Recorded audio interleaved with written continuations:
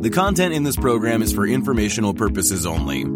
You should not construe any information or other material as investment, financial, tax, or other advice. The views expressed by the participants are solely their own. A participant may have taken or recommended any investment position discussed, but may close such position or alter its recommendation at any time without notice. Nothing contained in this program constitutes a solicitation, recommendation, endorsement, or offer to buy or sell any securities or other financial instruments in any jurisdiction. Please consult your own investment or financial advisor for advice related to all investment decisions. Don't forget to follow at Lead Lag Report on Twitter to join these conversations live, and check out the Lead Lag Report at www.leadlagreport.com. Use promo code podcast30 for 2 weeks free and 30% off to get access to award-winning research and anticipate stock market crashes, corrections, and bear markets. And now, on to our Lead Lag Live discussion, hosted by Michael Guyett.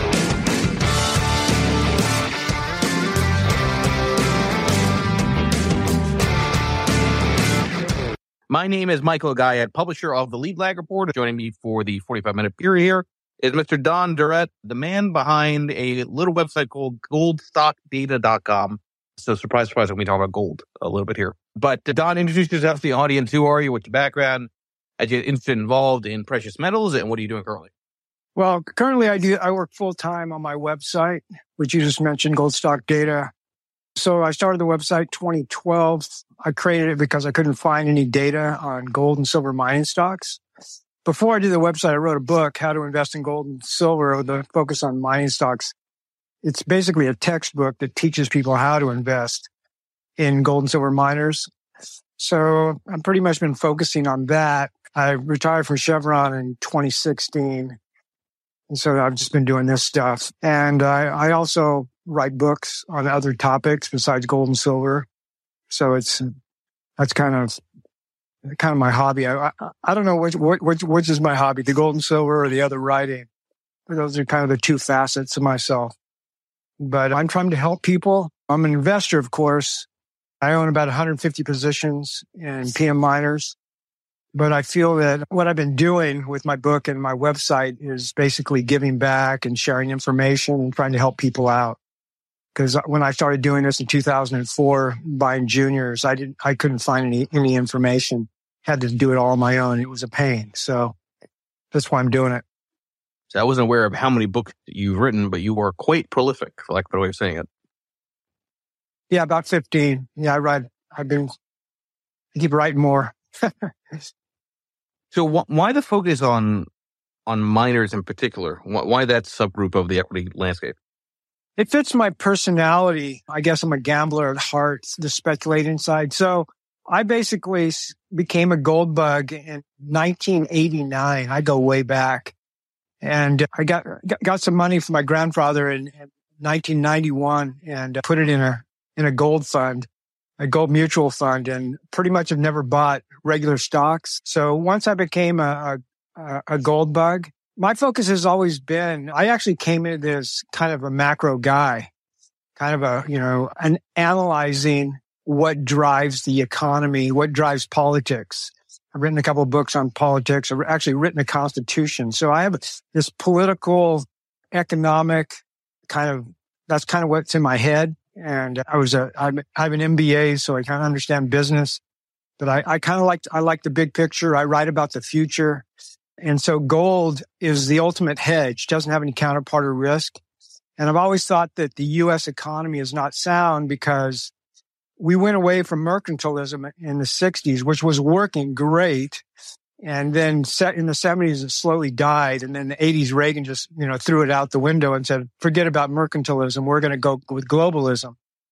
And globalism is, it's a very dangerous strategy because you start living off of debt. Globalism basically means that you get all your stuff externally. And in your corporations, invest money in foreign countries. Instead of investing in our country, they go and invest in foreign countries, like Apple, for instance.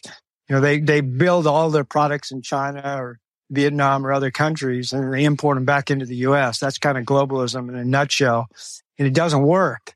What it does is it bankrupts your country. And so I could see that coming. I actually wrote a book called The Demise of America with the dollar bill ripped in half because I saw that the dollar's toast, and it's starting to become apparent now. The dollar's toast, America's toast.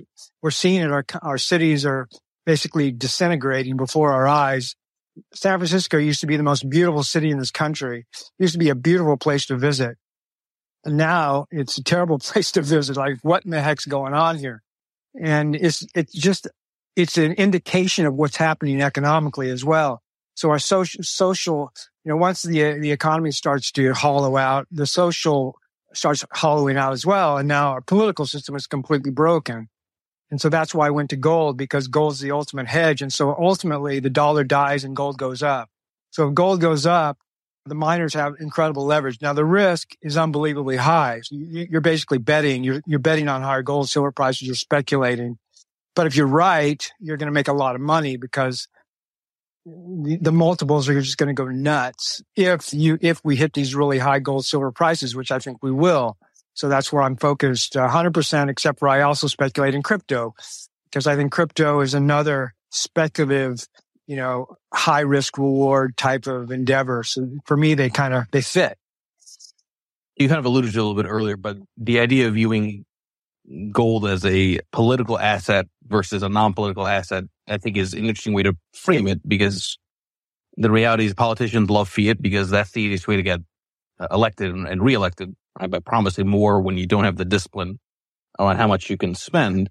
But help me out a little bit on this, because I've found this to be quite challenging. I've tried to do a number of different backtests to link the price of gold to gold mining stocks, and it's not really as tight of a relationship as people would think. I know you've got a whole book obviously on this, but right. How do you think about co-movement, right? Because the co-movement's not as tight as, let's say, drillers and oil.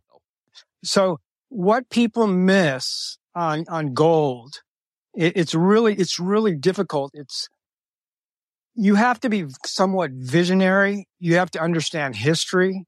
And this is the reason why, and the other thing that you have to realize is it's really difficult. For instance, gold has never in our history broken out and then continued. It only broke out. We basically only broken out twice, 1980 and 2011. You could say that we did it in 2020, but that was kind of not really a breakout because we didn't go much above the all-time high. But when we did this in 1980, we went to 850. We went up, hit 850 in gold, and then we came back down. In 2011, we went to 1935. Basically, you had this big move up, and then we came back down. It died. So we've never had a breakout, an extended breakout. And in theory, this is the reason why people don't own gold and silver mining stocks today, because it's never happened before. So why would you expect, something that's never happened?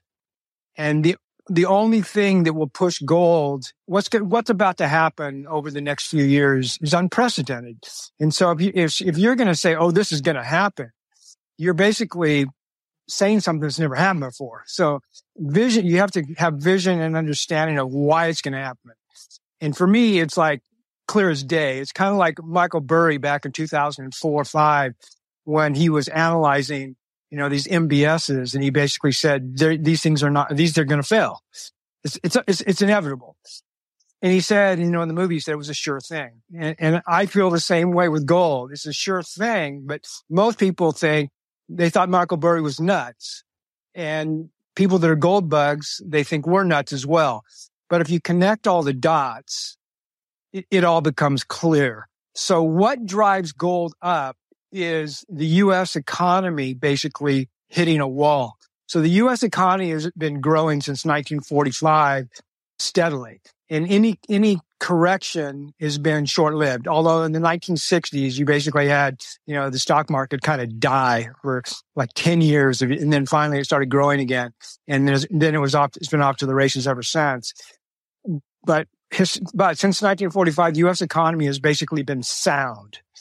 And that soundness has been dying. It's been slowly slipping away. See, this is what you have to see. you have to have vision and recognize that the U.S. economy is no longer sound. So if it's no longer sound, then basically bad things are going to happen. And when bad things happen, that's when gold and silver finally break out. And when they do break out this time, they will break out for an extended period, which will be totally unprecedented. Nobody's expecting it. So I keep saying that, gold is going to basically lead because gold is like big brother, silver's little sis. So when gold gets to 2100, once it gets above 2100, we probably won't see 2000 again, maybe in our lifetime. That's the kind of move we're about ready to see here. And when it starts running, it's going to go 22, 23, and it's just going to run, all the way to probably $3,500. And if you do it 30 to 1 SAR, when gold hits 3,000, do 30 to 1, silver will be at $100. And most people think this is nuts. We're not going to $100 silver. We're not going to $3,000 gold. It's all about gold, and it's all about the U.S. economy. And if you can see that the U.S. economy is no longer sound and that the Fed is losing control, once the Fed loses control, and once they adopted MMT in 2008, it was basically game over. It was just a matter of time. They were able to kick the can down the road from 2009 through today by basically liquefying the financial system by printing money. And the Fed's balance sheet was basically $1 trillion in 2000. Today it's almost at 9. I'm not sure how close to 9, but it's over 8. And the U.S. government's debt is $32 trillion, and the interest is about $800 billion a year. So we finally have reached this point where we can no longer kick the can down the road. And this is the reason why gold and silver are so unbelievably attractive, and people are basically blind to what's coming because they don't see, they haven't connected the dots. So that's my story in a nutshell. But why the miners in particular relative to just playing gold and silver? I mean, I hear you on the leverage argument. My only counter to that is it's not clear to me that if gold prices really run, that gold mining stocks would necessarily run in the same way. Yeah, you mentioned the Chevron background, right? I've done studies that would suggest that a lot of the miners' profitability is also driven by oil prices, right? 'Cause it's energy intensive to get this. All right. Okay. Let me cut you off and answer the question. You're right. I didn't answer your question. To me, it's self-evident, but there's a few points that will answer your question. The first point is that cost will not go up as fast as gold and silver. Gold and silver prices are getting ready to just go bonkers, if you will. So the margins are going to spread out. And as the margins spread out, especially with the silver miners. So for instance, if you go to $75 silver, which I don't think is that far into the distance, even if costs go to $30, which I don't think they will, I think the cost will probably be on 25. But let's just say they go to 30, right? Your margins are $45 an ounce. Today, the margins are basically $1. We have the silver price right now is about 23 and all-in cost about 22. So you're basically making about $1. And the margins are going to spread out to about $45 or higher. So the margins are just going to go through the roof. So what's going to happen is when the margins go up like that, the multiples will spread out. So right now, the average multiple is somewhere around 5 and 10 on a quality producer. And so you're going to get a double exponential growth on the valuation of these miners. An example is, if you go back and look at history and you see what some of these stocks have done historically, it's pretty amazing. You can go back to the 1970s and look at what some of the multiples were then. They just kind of went absolutely crazy. You could actually go in the 30s as well, homestake mining. You can go to the 70s, and then you can see some of the stocks that did in the early, 1998 through 2005, you had some craziness. But what happens is when the price of the metals, gold and silver, start going up faster than cost, you get this exponential situation where the company gets valued higher based on the metals going up. And then they get a higher multiple because their margins go up. So you get this kind of exponential growth. So what's going to happen? And then the other thing that people are missing here is basically FOMO. And so once silver runs like from 30 to 50, these stocks will be going up unbelievable amounts. I mean, we're talking multiples, 100% of the time. And when they do that, it brings in more money. So the silver and the gold market for miners is tiny, especially the silver miners. It's like unbelievably small. And so it's like, I've heard people use an analogy of like trying to open up the Hoover Dam and try to get all the water out. It's like a straw going out of the Hoover Dam. It's such a tiny market that it just blows up these stocks where you get basically a bubble, if you will, but the multiples go nuts. I only value these companies up to a 30 multiple. I don't go above it. And I usually value them into the future at 15 to 20, which I'm being very conservative. And I'm still finding, 5, 10, 20 baggers using conservative numbers.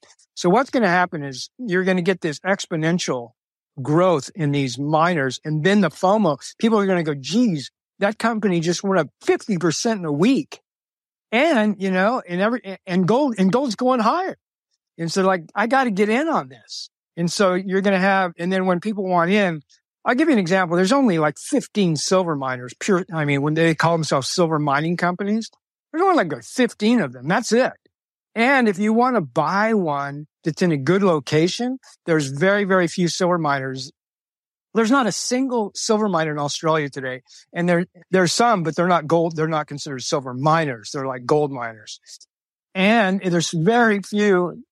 You could say that in Canada, you got Hecla that's mining in the Yukon. They bought the Alexco mine. And then you got the United States, you got Coeur and you got Hecla. But there is so few silver miners in good locations. It's insane. So if these institutions want to buy silver stocks in good locations, good luck finding them. They're just not there. And then when silver's running from 30 to 50, everybody's going to be wanting to buy them. I don't know what the multiple is going to be on Hecla, but I guarantee you it's going to be a lot higher than people expect. So you get FOMO, you get the higher margins, and then you get just the increase in their balance sheets. So their balance sheets are going to improve. Then what's going to happen is they're going to get this high cash flow. So what are they going to do with the high cash flow? They're going to buy back their stocks and they're going to pay dividends. So you get the scenario, if you connect the dots, is pretty insane. If silver runs from, say, 23 today, if it runs from 23 to 100, the silver miners are just going to go nuts. And you can put that in a capital N. We'll be back after a quick break. Hello, listeners. Michael Guyette here from Lead Lag Live. Are you ready to take a deep dive into market trends, risk management, and investment strategies? Then you need the Lead Lag Report. Our in-depth analysis helps you understand the financial markets like never before. And guess what? We're giving you a chance to experience it at a discounted rate. Visit theleadlag.report/leadlaglive and get an exclusive 30% off on your subscription. Don't miss out. Level up your investment game with the Lead Lag Report. And now, back to our discussion. You mentioned location a couple of times there. So talk to the audience sort of a framework for how to think about the right locations for some of these gold miners and silver miners in terms of, relative safety, right? To take out some of the jubilee. Obviously, there's the U.S., but how do you think about analyzing location when it comes to looking at miners? Yeah. Location is really important. I just give you an example. Right now, resources is becoming kind of a hot topic, especially for like emerging markets. You have, a lot of these countries, wherever the local natives are, or the locals there basically sometimes will be against these mines and, they can shut them down or make it hard to get permits. But you can have different types of risk. One of the risks is they can increase taxes, they can increase royalties, and that's going to lower your margins, and that's going to happen. And that tends to happen in third world emerging market countries, such as South America, Central America, and Africa. All these countries add risk because of that. Since it's basically, they consider it a national resource, they go, well, we want mine. So for instance, right now, Mexico is increasing their taxes by 5%. It's kind of going through the courts, but they did a 5% increase. we can handle 5%, but then if they do it again, then you have, so taxes and royalties are going to go up, especially in these emerging markets. And so you want to kind of avoid the emerging markets, but the emerging market is really where all most gold and silver is produced, especially silver. Gold, we have a lot of gold production in the US, Canada, and Australia, but in the emerging markets. So if we look at kind of the risk, so we have the royalties, increase in royalty rates, increase in the taxes. But the other thing that's very significant is what I call partial nationalization. Now, what is partial? So they can't nationalize. For instance, this is what Mexico just did with their lithium. They did what I call a partial nationalization. What they did was they said, look, if you're a foreign entity and you want to come down here and mine lithium, the only way you're going to do that is with a partnership with the government. So in other words, the government gets partial ownership in these lithium mines. Free. The government doesn't have to put anything in, and we just get partial ownership. So what they could do is they could do the same thing with the precious metals mines. They could basically say, okay, we want 10% or 20% of all every mine in Mexico, and then we own 10 to 20%. We get 10 to 20% of your free cash flow, and so that could happen. So that adds risk as well. And so if they make an announcement like that overnight, your stock, let's say you have a stock down in Mexico. I mean, let's just throw one out like Silvercrest, which has mines in Mexico and has low cost and has high margins. So tomorrow, if Mexico said, we're going to throw a law in there, we're going to take 10% ownership, Silvercrest stock would drop maybe 20% overnight. And so people know that and Mexico probably won't be the first country to do this partial nationalization. It'll probably happen like in Argentina, something like that, Peru or some country, maybe Central America, maybe Colombia will do it. But whatever country does it first, they won't be the last, and then it'll kind of spread from there. But when one country does it, that'll add risk to owning stocks in these emerging market countries. So then people are going to go, I don't want to own any stocks in Mexico or in Argentina or in Brazil. I want to own them in the US, Canada, Australia. And so if you want to do that, Heckler and Koor are going to benefit big time on that. And then there's a couple silver development stories in Australia that I think make a lot of sense because of this. It's better to own a silver producer, in Australia or Canada or the US. And so that answers that question. It sounds to me like you are more of the mindset that the right tail risk, meaning kind of the more explosive upside, comes from gold, silver, not so much from Bitcoin, whereas a lot of Bitcoin fans would argue, much more upside potential with Bitcoin. Is that a fair characterization in terms of just potential that you see?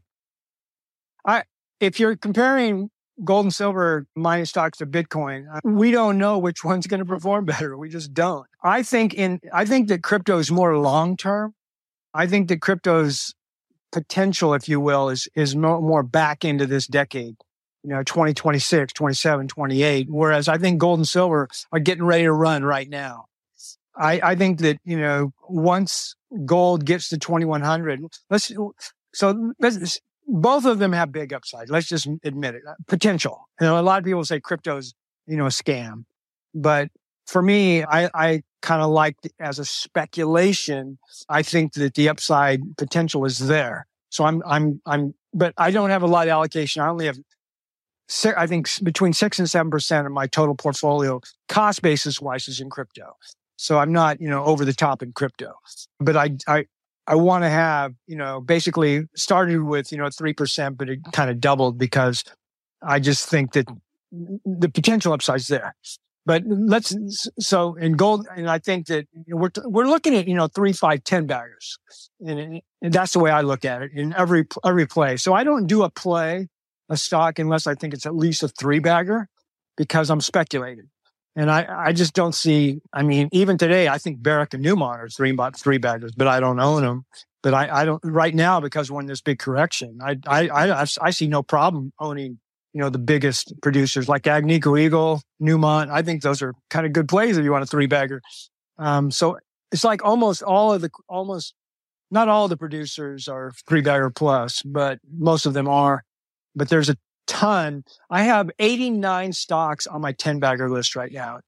It's pretty insane because we're in this correction mode.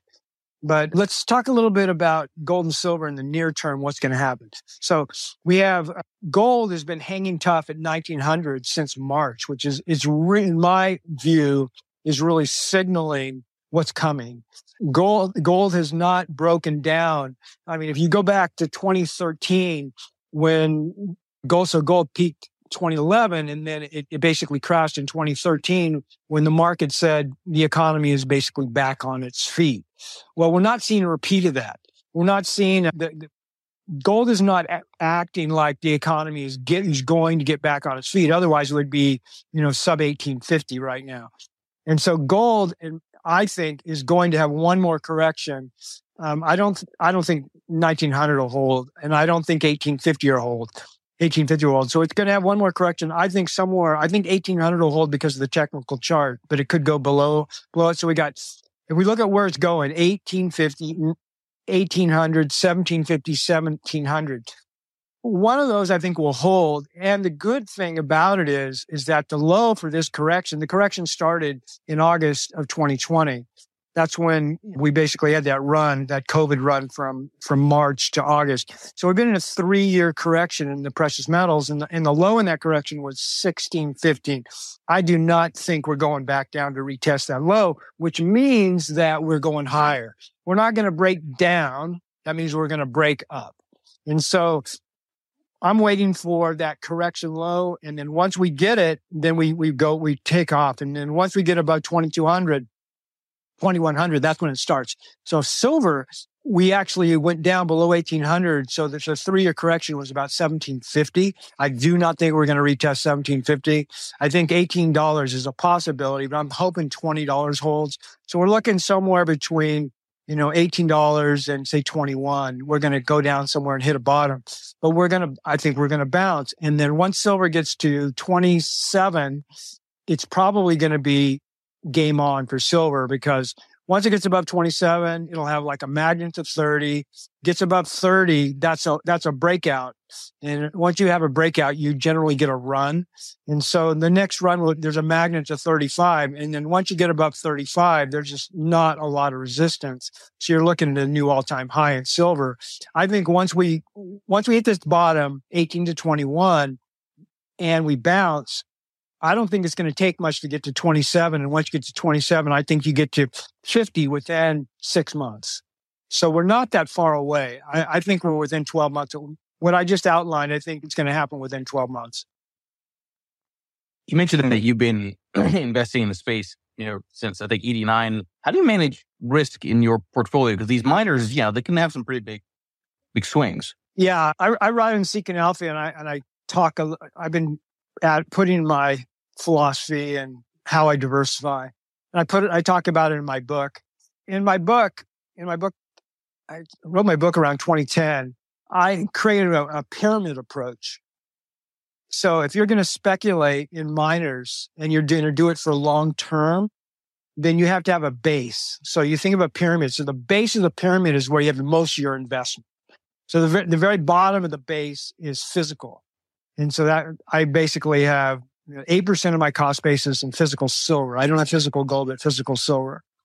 And so that is, kind of your foundation. And then right above the physical, I have mutual funds. So I have 3 mutual funds. And then I have 6 ETFs. So mutual funds and ETFs basically aren't going to go bankrupt. And I use the mutual funds for my majors. I don't have GDX. For instance, in my 6 ETFs, I don't have GDX. But those are my foundation. And then above that, I have my really high quality producers, and I have some majors in there, but I don't own Barrick or Yamana, but I do own some majors. Big position in Agnico Eagle. What else? Eldorado, Hecla, I don't think SSRMI is a major yet. And then right above that, I have a lot of mid-tiers, at least 30 mid-tiers. And so that is the foundation of my portfolio.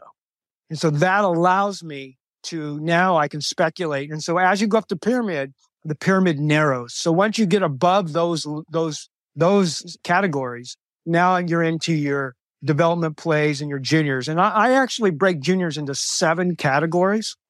And I start, by the juniors. And then the higher the risk, as you go up the portfolio, the higher the risk of the stock is, the less you allocate. For instance, a developer stock, I will not put more than 0.5% of my cost basis into a developer. It's more like, 0.25, 0.4, something like that. Because these are, 10 bag. Most of these are potential 10 baggers, and then drill stories. I've actually, for me, a drill story is like 0.25, I just want to have a position just in case it, does something. We don't know, who's going to, which of these stocks are going to do extremely well. So I have over 150 positions. I don't know the exact count, 160, 165, right in there. And so I have a lot of small positions in these high risk stocks.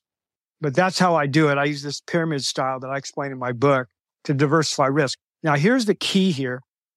The key is whenever you get a big correction like we're having right now, a lot of your high risk stocks are going to get obliterated. So what you have to do is and I've done this right now, is you have to basically buy these dips to maintain your portfolio or to improve it. And I've actually found some of my best stocks during these big corrections. And so I just over the weekend, I was actually looking at my stocks that are down more than 70% that I like, and basically writing them down so that when we do get a dip here, I'm right now waiting that I'm going to add shares. I'm going to lower my cost basis in those stocks. And so that's how I do it. So you have to kind of protect your portfolio. So that's how I do it. Basically, if I have stocks that are down more than 7%, but I have to still like the story. But if I still like the story, I'm going to, buy some shares to lower my cost basis so that I can, get back to even. Now, some people like to trade. So like, okay, this stock is a dog. I'm going to get rid of it. I'm going to replace it. There's something, this is a typical mentality. They're like, I know I can find a stock that's better than that one. So I'm going to go and I'm going to sell that dog. I'm going to put my money in this one because it's a better stock. That's basically a trader's mentality. But I'm more of a buy and hold mentality. Everybody has a different, strategy, a different mindset. I'm more of a build my portfolio, wait for $3,000 gold, wait for $100 silver. So even though these stocks are pretty much dogs, they're down 7% or more. If I still like the story, I think they can come back. I'll go ahead and I'll buy some more shares and lower my cost basis up to a point. If I've already done that a few times and I have now I have, a big allocation there, I'll just stop. I'll basically throw in the towel and say, I'm done adding to this dog. I might add to a dog a couple times. At a certain point, I'll basically throw in the towel. Sometimes I'll sell it, especially if the story has changed and I think the story has changed and, it's not going to be a success, then I'll sell it. So that's kind of an overview of my philosophy. We'll be back after a quick break. Foodies unite with How You Dish.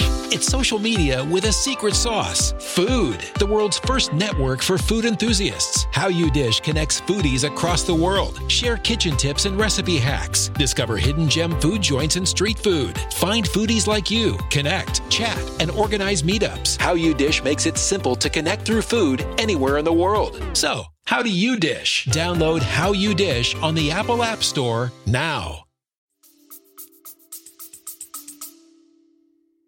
Now that I fully understand that makes quite a bit of sense. What causes something to get kicked out of a portfolio for you? So you've got, you don't have being buy and hold. I mean, there's always something that causes the thesis to change, right? So what are some of the red flags for you? Yeah, there's a lot of red flags. The biggest one, oh gosh, I mean, we could talk about this for 20 minutes. So it's about what causes the story to change. And there's lots of different things that could cause the story to change. You could have the CapEx basically blow out. And so now this kind, They could dilute. This could be a company that's basically just diluting into the ground. The way they finance the CapEx can hurt you. You could have a permit problem, and it looks like that permit problem is not going to get resolved. You could have, maybe the board, people start quitting on the board. A good CEO leaves. So many things. A resource, you had expectations that the resource was going to be big, and now it's not big. This is where it takes a lot of years of experience. I always say that you're a newbie at least 2 years in, and maybe even 3 years in, you're a newbie. It takes a while to really understand this stuff. There's so many factors that can change the story. And you have to decide as an investor which, of those factors, at what point does it push it over the edge? I have this one friend, he basically, he likes, and this isn't a bad strategy. He basically says that once the bad news starts, run, get out. Basically, he's more conservative than me. And it works for him. It's basically, if he buys a stock, if a company if the story starts to change, right? There's a bad news filter. Once the bad news starts, it's like the cockroach theory.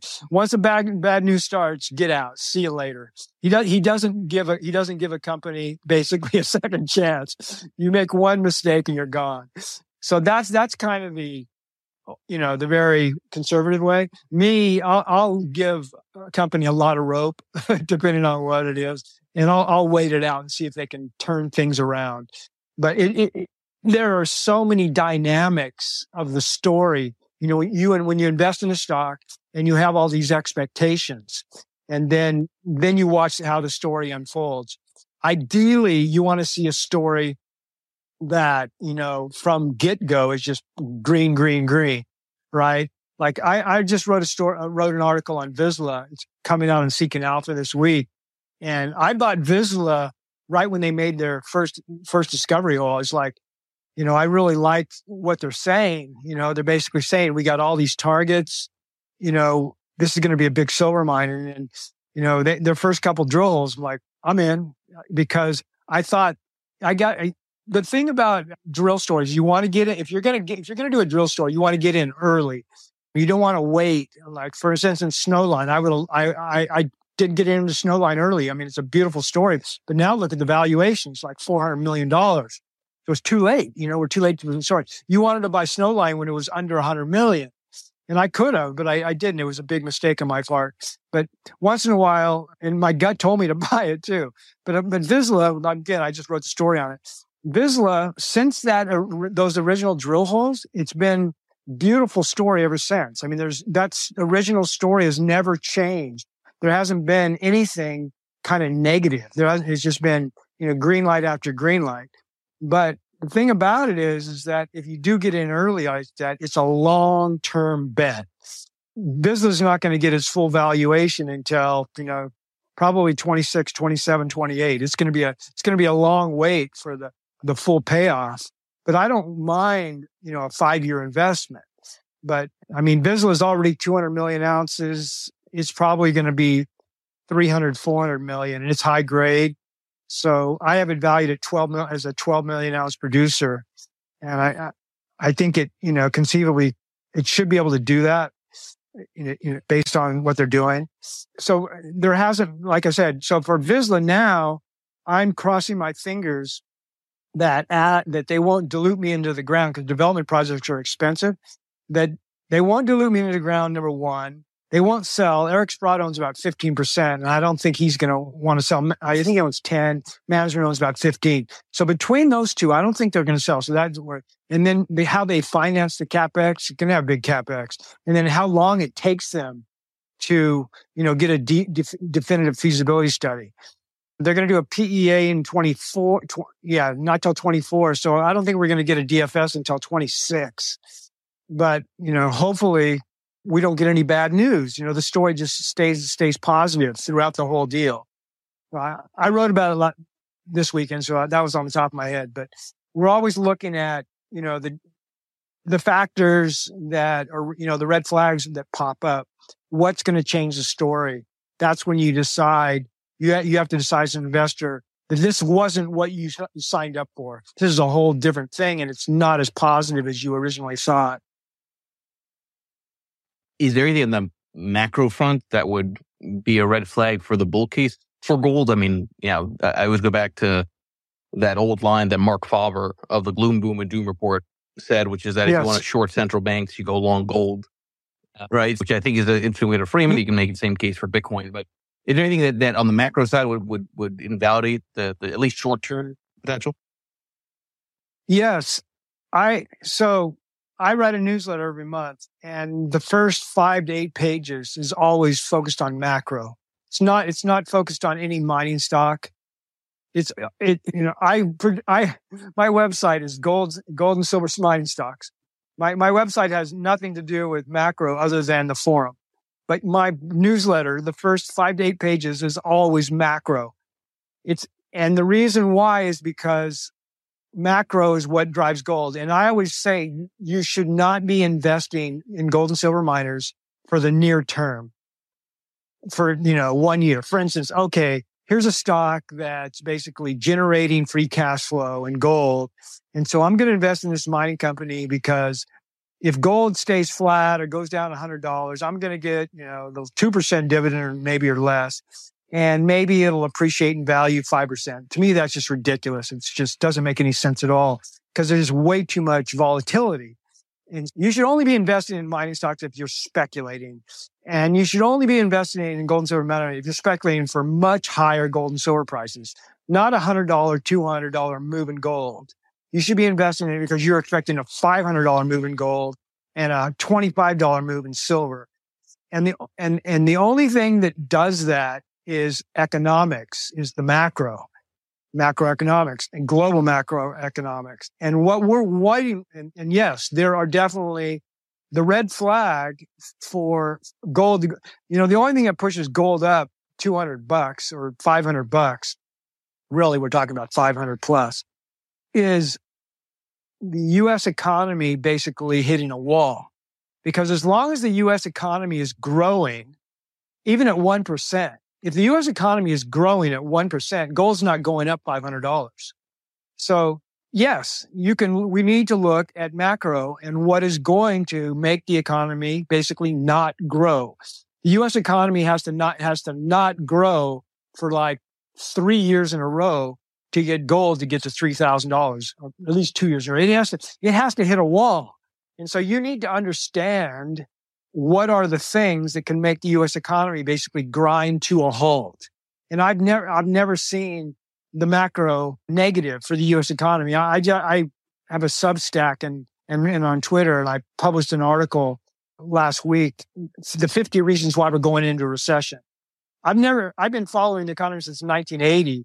I turned 20 in 1980, by the way. So I've been following the economy closely since 1980. I've never seen the U.S. economy in such dire straits, if you will. The Fed is getting ready to lose control. The Fed has always been able to do whatever they wanted, but they needed to print like $4 trillion when COVID hit, and they did it because inflation was basically zero at the time. But now inflation is at 3%, 4%. So they cannot do what they need to do to restart the economy. So the Fed is basically, I say they haven't lost control yet, but they're basically on the verge of losing control. I actually think that Yellen went to see China out of desperation. We basically have had, the Secretary of State, Blinken, he went there last month, and now we have the Secretary of the Treasury go there a month later. You don't see China coming here, do you? No, we're over there begging, trying to figure out what they're doing. We're scared to death what's going on. We're spending all this money in Ukraine and we're broke. We have, $2 trillion deficit, and yet we're basically funding a war in Europe. That's just part of the story. But there are so many negative macro factors that point to the U.S. in dire straits. I've been saying that this recession will be worse than 2008, and there's not going to be a recovery. This is it. What the U.S. era that began in 1945 is over, and it will be apparent in 2024. And Wall Street is basically ignoring all of the data. They're cherry picking the data. Basically, they're just focusing on employment. And employment is strong, undoubtedly. There's no doubt. Employment is strong. But employment is the last thing to drop, is the last shoe to drop when a recession happens. And so once the employment starts down, then Wall Street has a big problem on their hands, because Wall Street is not expecting a hard landing. I mean, the earnings right now, the PE is, the Case-Shiller, the CAPE is at 31. Basically it's way overpriced versus a hard landing. And we've already I'm just throwing a couple things out. I had 50 of them on my list, but corporate bankruptcies are already on the rise, and we're not even in a recession yet. That gives you a hint that this recession is going to be much worse than 2008. And again, this is what's going to drive gold and silver higher. The macro data is all aligned for gold to go higher. And on top of that, you have this, the Ukraine war is basically set up a scenario for the dollar to lose it's not going to happen overnight, of course, but it's going to trend down, where you have countries that are basically taking gold reserves off their balance sheet. And I think that's going to happen. And so you're going to have a trend away from the dollar.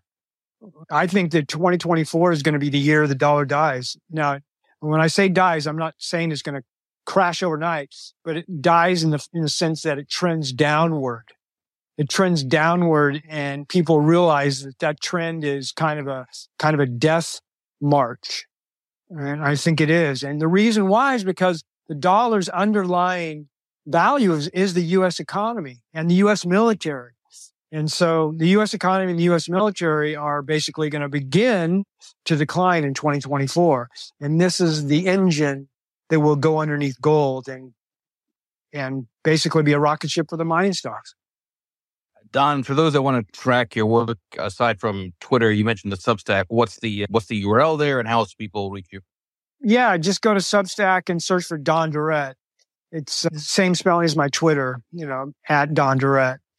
And so, yeah, if you're not sure on the spelling of my name, go to my website, goldstockdata.com. But it's pretty easy to find me. Also in Seeking Alpha. So those are the four main places to find me. Yeah, Michael, thanks for having me on. This was a lot of fun. I usually don't like to do Monday podcasts, but this one was pretty good. Glad to hear that. I appreciate it. You joined, and Durrett for joining as well. Again, this will be an edited podcast soon enough. Thank you, Don. Appreciate it. All right. I'll see you. The content in this program is for informational purposes only. You should not construe any information or other material as investment, financial, tax, or other advice. The views expressed by the participants are solely their own. A participant may have taken or recommended any investment position discussed, but may close such position or alter its recommendation at any time without notice.